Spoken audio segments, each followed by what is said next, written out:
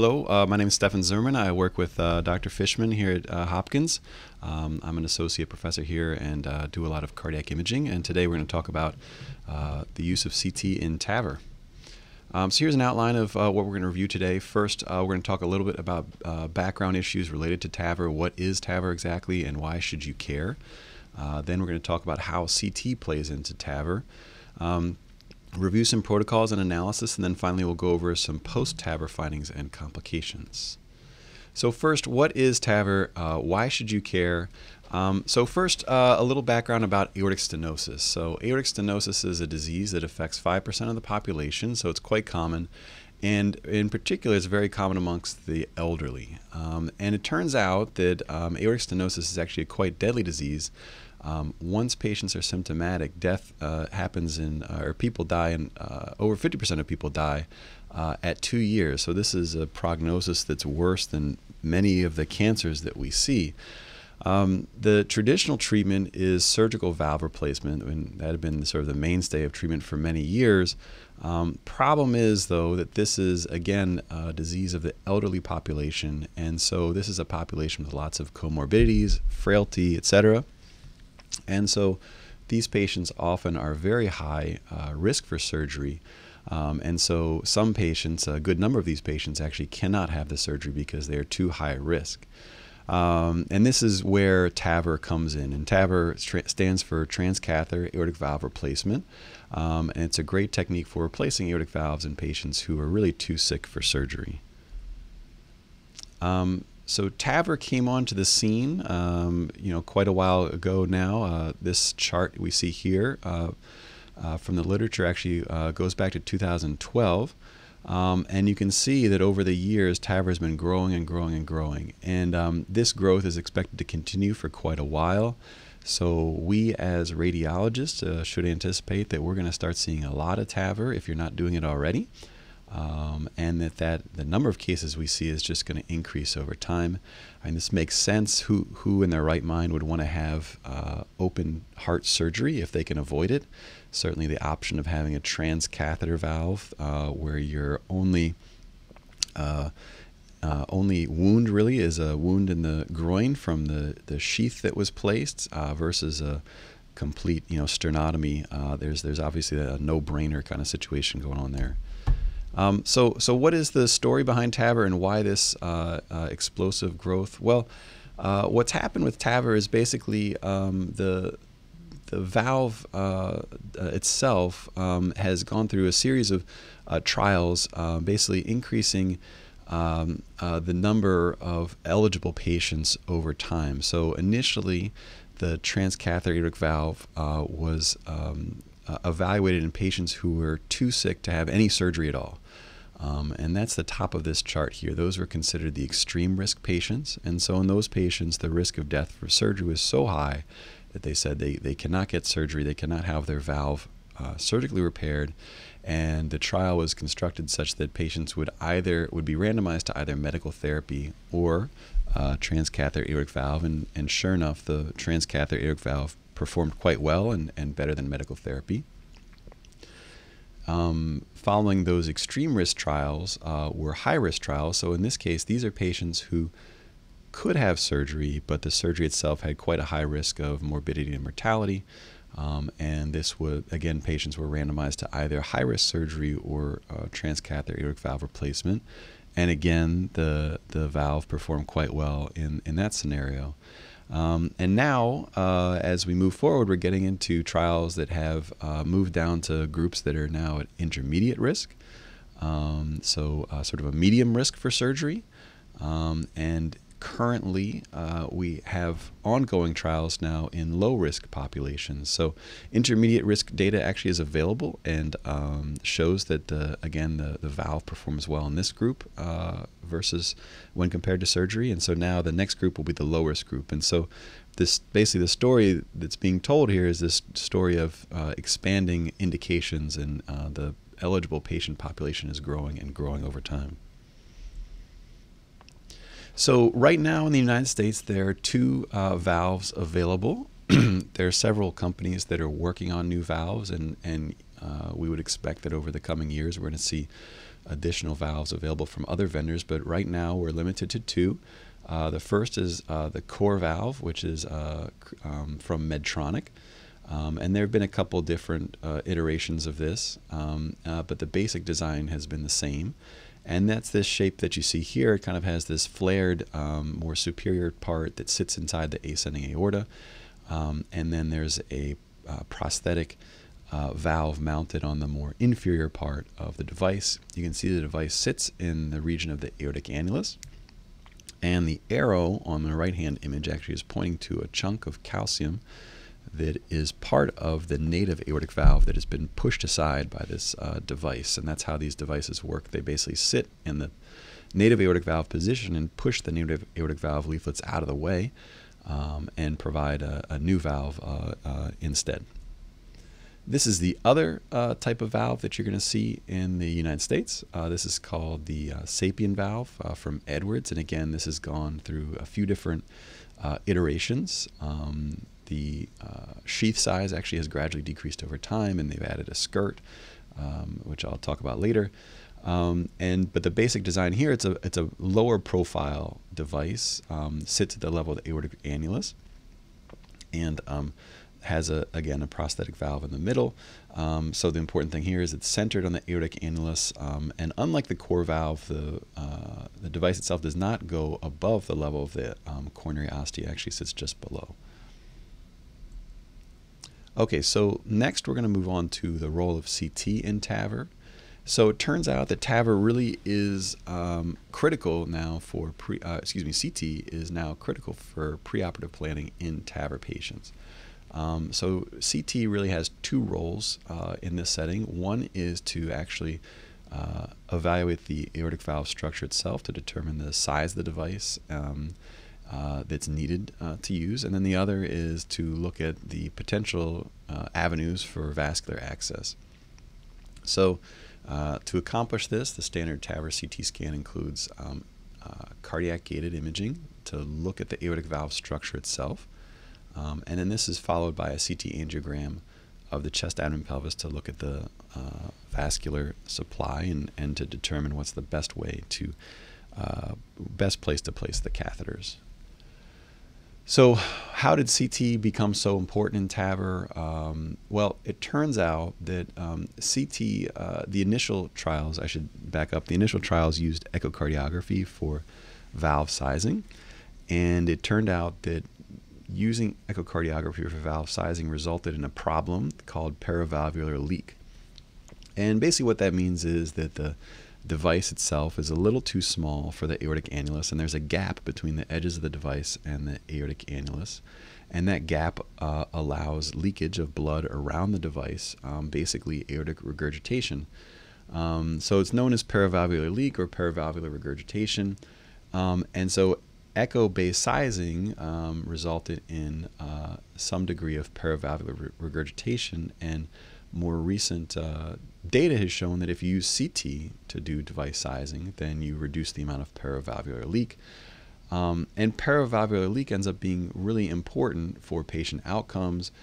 Those with paravalvular leak do a lot worse than those without, twofold higher risk of mortality in one meta-analysis. So it's certainly very important to avoid this problem, and CT does a better job of avoiding it than echo. Hence, now CT has really become standard of care for pre-TAVR evaluation. So just another slide about paravalvular leak here. This is the concept, sort of a visual drawing of a visual depiction. In this figure, you see the arrow is really blood that's leaking around the device. So pretty simple. I had mentioned some newer iterations of these devices have a skirt, and so they have additional material on the outside of the device, which is basically designed to reduce the amount of paravalvular leak and increase or improve the seal between the valve and the annulus. So why does CT do a better job than echocardiography? Well, here are a couple figures from the literature which kind of demonstrate this. What happens is the way the valve annulus was measured on echocardiography is from this view called a parasternal long axis view, and a single plane measurement was performed, and that single plane diameter was actually extrapolated out to their circumference of a circle based on that diameter. And it turns out that when you look on three-dimensional CT scans, you can map out the actual diameter that was measured by echo, and it turns out that the numbers they got were just a little bit short of reality. So this yellow bar shows you the true diameter, the true long axis diameter of this aortic annulus, whereas the measured diameter by echo is depicted in the white bar there with the little red arrows. So basically there's a systematic underestimation of the actual true annular size with echocardiography, which again leads to the undersizing, which leads to the paravalvular regurgitation. What are some other things that we do with CT when we do TAVR assessment? So not only do we do measurements and try and find the ideal vascular access, we also try to identify high-risk features that may preclude surgical valve replacement. The concept here is that sometimes when the patients come into the clinic, the cardiologists don't necessarily know which way they're going to go. Are they going to go to surgical valve replacement, or are they going to go to transcatheter aortic valve? And we can see some features on CT that may tip the balance in one direction or the other. In particular, we can see CT features which basically tip the balance away from surgery.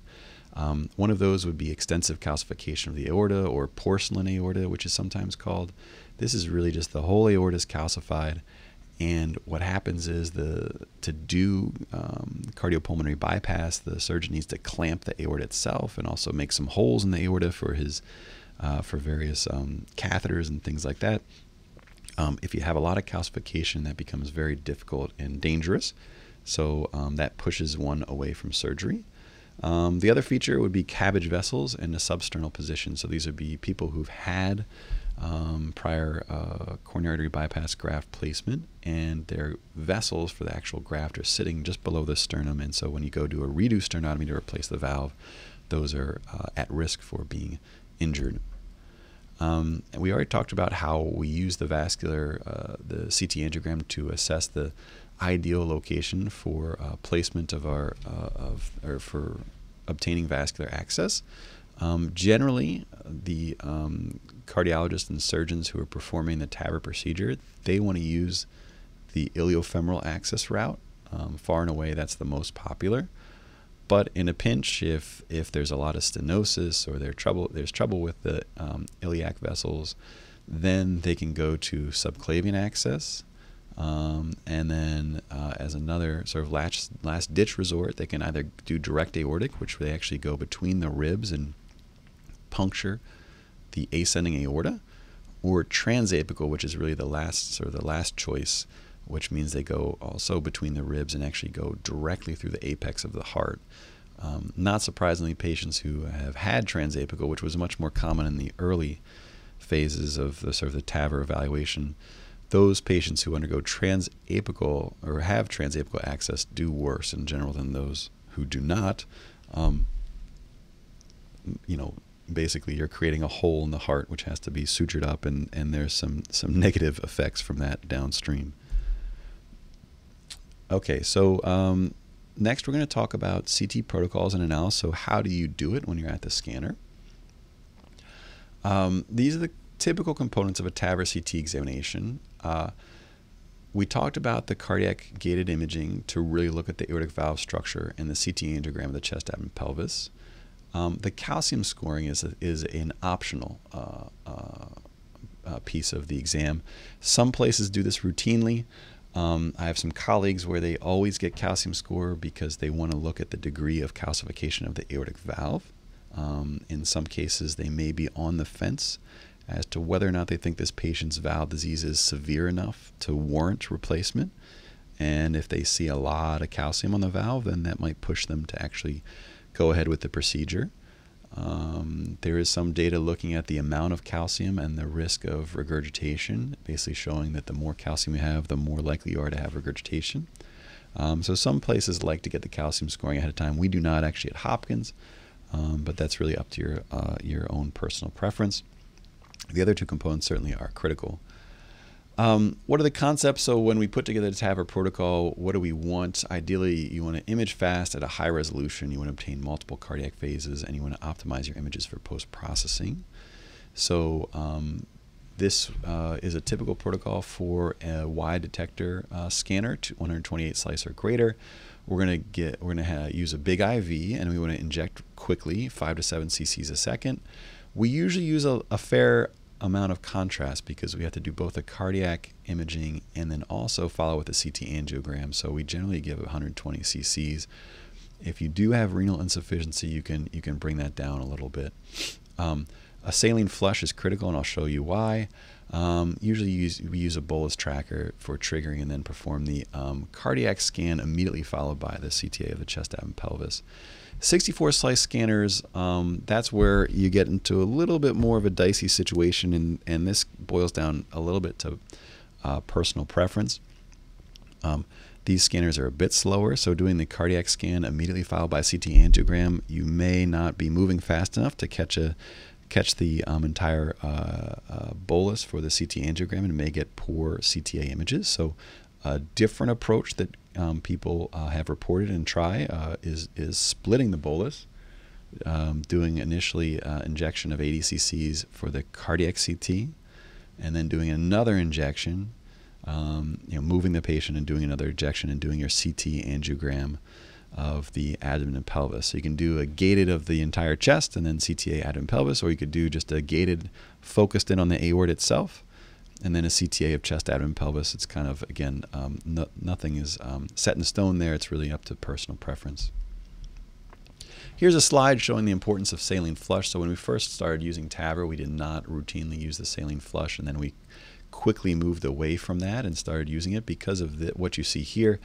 Again, if you remember, sometimes the subclavian arteries become important as potential access routes, and if you have streak from contrast in your subclavian vein, it makes your analysis of the subclavian artery quite difficult. So having the flush really helps with subclavian artery analysis. Here's some acquisition parameters that are available on the website. CT is us.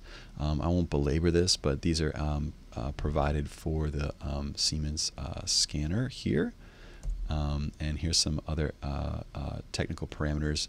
This is for the non-gated part of the CTA. In general, we use care dose in these cases, but we generally make sure we use dose that's sufficient to get good quality images. These are older patients, so radiation dose is not as high a concern as in other settings. What about your recons? We want to do thin slices, 0.75 millimeter thick slices with some overlap. You want to, for your cardiac, for your annulus measurements, you want to make sure your field of view is smaller and magnified up to the heart so you can get really good evaluation of the annulus itself. We create systolic, diastolic, and multi-phase recons. And then for the runoff, we always make sure to use iterative reconstruction. This really helps limit blooming artifact from calcium. And I'll just show an example here. This is iterative reconstruction on the left and filtered back projection on the right. The letters and numbers are specific to Siemens, but all the manufacturers certainly have these options available. I've just found that over time, it's much easier to measure the actual vessel diameters on the iterative reconstruction compared to the filtered back projection because you just have a lot sharper vessel wall. So measuring those vessel diameters, which is a requirement pre-TAVR, is just a lot easier in that setting. Okay, one last note before we take a quick break. Patients with poor renal function, this comes up a lot. So these are older patients with comorbidities, and so it's not uncommon to have people with reduced renal function. I would say that we're actually fairly liberal with giving contrast, and certainly anybody up to a creatinine of 2, we feel pretty comfortable using contrast. We really haven't had any issues. But if patients have really low GFR, less than 30, then you can do low dose protocols. There's a lot of this in the literature out there. Our own personal experience, we've taken 40 cc's of saline and mixed it with, or 40 cc's of contrast, mixed it with 20 cc's of saline, and then performed the cardiac CT angio. That works pretty well. Chasing that with the CTA of the chest, abdomen, pelvis, that's a little more problematic. But usually you get enough information that you can tell which would be a good access route. It's not going to be perfect, but it's usually good enough. The other possibility we've done as well is you can do a non-contrast MRI of the chest with gated images through the valve. and then a non-contrast CT abdomen pelvis that basically allows you to get an external look at the iliac diameters and how much calcium and disease there is. Clearly, you could be missing some stenosis from non-calcified plaque because you don't have contrast on board, but oftentimes that's good enough in these patients. So I think this is a good spot to take a little break, maybe stop and grab some coffee, and then we'll be back for part 2 and a little bit later.